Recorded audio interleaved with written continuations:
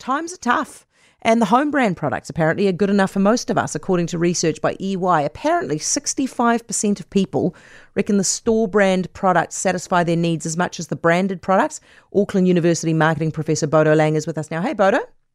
Hi, how are you, Heather? I'm very well, thank you. Now, is this, do you reckon, just a money-driven decision, or is there something else going on here?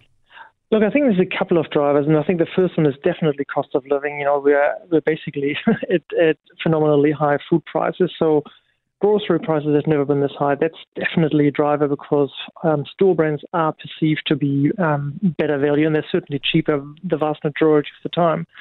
But there's also a second driver, and that is that store brands have become far more sophisticated in their marketing, in their labeling, and some of them have sub-brands. They've got Pam's, for example. They've got their normal sort of red branded Pam's, and then they have the black one, which is called Pam's Finest. So so they're segmenting the market, they're targeting different groups of consumers. So they've learned a lot of tricks from the established brands. What do you make of the fact that the Gen Zers, the youngest buyers amongst us, are actually more up for this than the rest of us?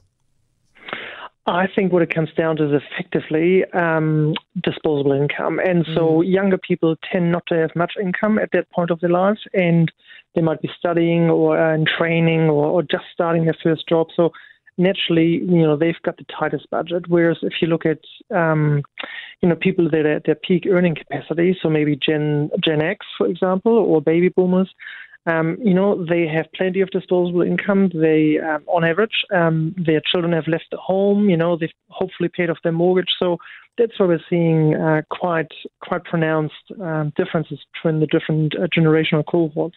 So what do you reckon? Is it the same stuff? Is it just as good? Well, that's a great question, and sometimes it is pretty close, but there are a lot of products where actually if you buy a store brand, you're getting less of the product that you're actually hoping to get.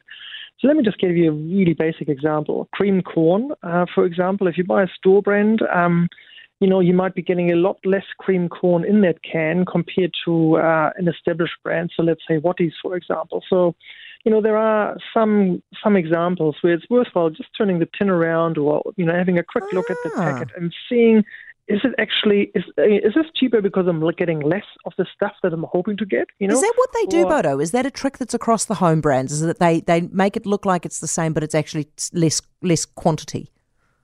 Yes, I mean the quantity may be the same overall, but there's maybe thickener in it or something like this, and so therefore there's basically cheaper fillers in there that might make it cheaper, and so that's one of the reasons why these by store brands can be cheaper, because sometimes the ingredients don't quite stick up, but as the EY survey showed, consumers, they don't closely scrutinize labels. What they do is they become habitual purchasers, and so they look at prices, because we all like a quick decision, and the price is cheaper for the store brand, hence they go for the store brand.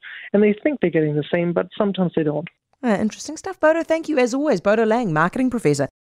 For more from Heather Duplessis Allen Drive, listen live to News Talk ZB from 4 p.m. weekdays, or follow the podcast on iHeartRadio.